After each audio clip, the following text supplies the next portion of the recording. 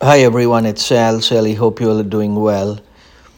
It is the 25th of April today, and I want to do this quick podcast about the importance of community to be more effective.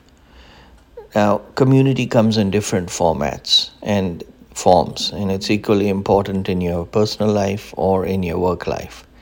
And a strong community is a bedrock of society. We all need community.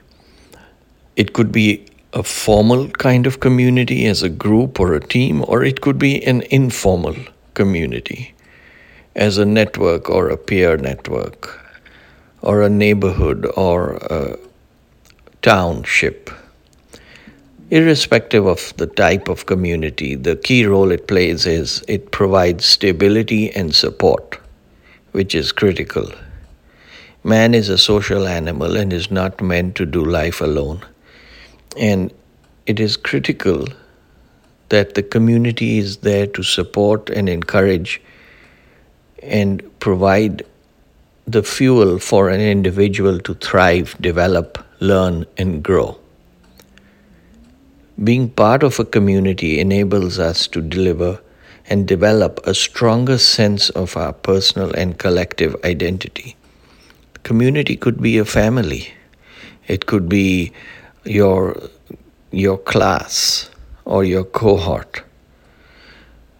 And when you are part of a strong and vibrant community, it typically boosts your self-esteem and it enables you to take action and drive change. There are going to be situations where you're not sure and you'd like some advice, you'd like to bounce certain ideas off somebody else. That's where the community can come in. It can help you and engender and propel you to drive change by being open to new learnings, shared learnings, and deeper collective knowledge. It also inspires you to greater curiosity, passion, and purpose. The community is so important that you typically tend to imitate and replicate the 5 people you hang out the most with. Whether that is to practice positive venting or whether it is to leverage people with different expertise than yourself, or leaders or coaches or mentors, or people with similar goals as you are. The community can help you build those supportive relationships and for advocating for yourself and for others. That is where the community can come in and play a critical role. Now, what are some of the things you can do to get the maximum out of the community and to lead a more balanced, productive, and happier life? A few things. One is prioritize and focus on the priorities and the important and let go of the rest. If you try to do everything, you will do nothing well.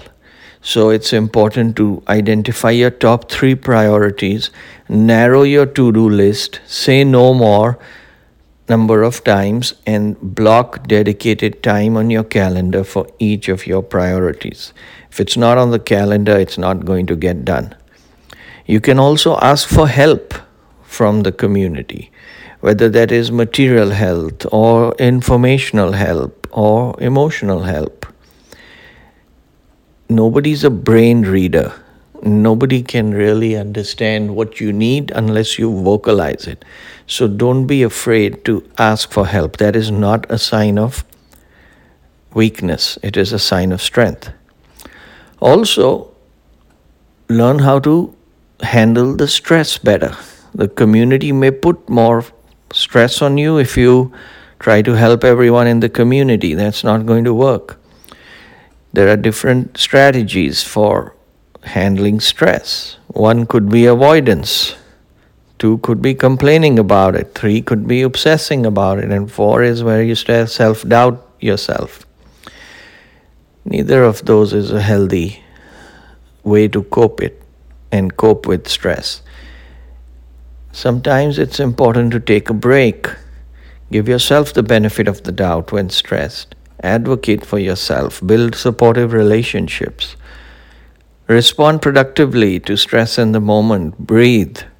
Go for a walk. Take the time to smell the roses. And most importantly, control your stress level and how you react to the situation. Use the community for support and give more to the community than you take. This is Sally.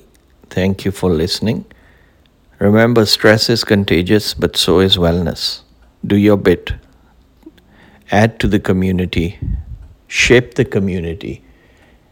And build the community so that everybody benefits. Thank you for listening. Take care.